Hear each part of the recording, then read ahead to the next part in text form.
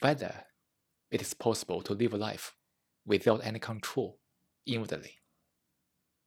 The me must end, because the controller is me, is the self. Without me, without control, the mind perceives and acts.